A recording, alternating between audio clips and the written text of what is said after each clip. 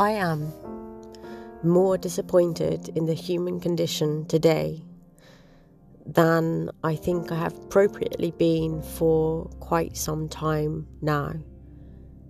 And what I'm not going to do is breathe more energy into the existence of something quite malicious, quite evil. And I guess that by talking about that, it would draw a lot of attention to so much stuff that is wrong in our society.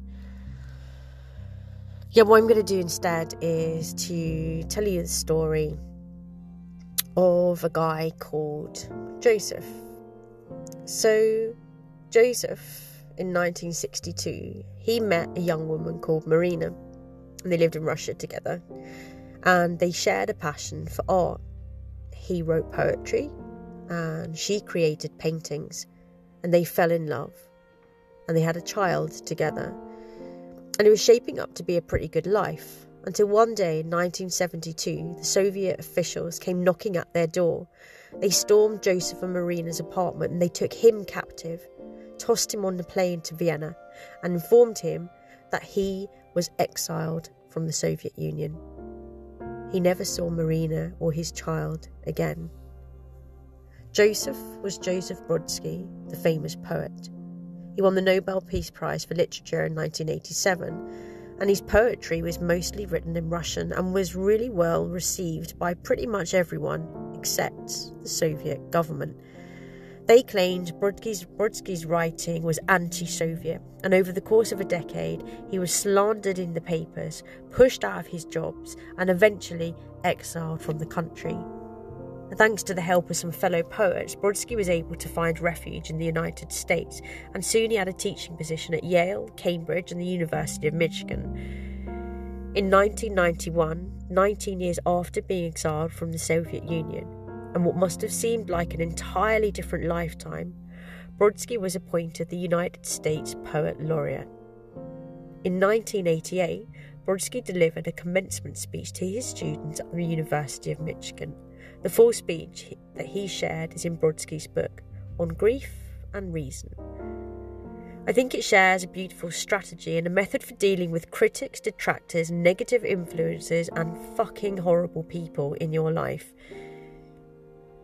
He says this: try not to pay attention to those who will try to make your life miserable. There will be a lot of those, in the official capacity as well as in the self-appointed.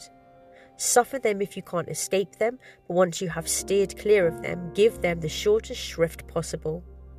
Above all, try to avoid telling stories about the unjust treatment you received at their hands. Avoid it no matter how receptive your audience may be. Tales of this sort extend the existence of your antagonists. Most likely they are counting on your being talkative and relating your experience to others. And by himself, no individual is worth the exercise in injustice, or for that matter, injustice. The ratio of 1-to-1 doesn't justify the effort. It's the echo that counts. That's the main principle of any oppressor, whether state-sponsored or otherwise. Therefore, steal or still the echo, so that you won't allow the event, however unpleasant or momentous, to claim any more time than it took for it to occur. And what your foes and your enemies do derives its significance or consequence from the way that you react to it. Therefore, rush through or past them as though they were a yellow, not a red light. And don't linger on them mentally or verbally, and don't pride yourself on forgiving or forgetting them. Worse come to worse, do the forgetting first. This way, you'll spare your brain cells a lot of useless agitation. This way, perhaps they may even save those ignorant pigheads from themselves, since the prospect of being forgotten is shorter than that of being forgiven. So flip the channel. You can't put this network out of circulation, but at least you can reduce its ratings. Now, this solution is not likely to please angels, but then again it's bound to hurt demons. And for the moment, that's all that really matters. Joseph Brodsky, On Grief and Reason. You see, the impact of negativity is magnified when we start to talk about it. No matter what we say, we breathe life into poor decisions, bad ideas, and evil people by discussing them over and over again. You wouldn't want to waste all your meals on junk food, so why would we waste our thoughts on junk ideas and your energy on junk people? The best thing that can happen to bad advice and bad people is that they and it becomes irrelevant, ignored, and forgotten. In the words of Brodsky, it's the echo that counts.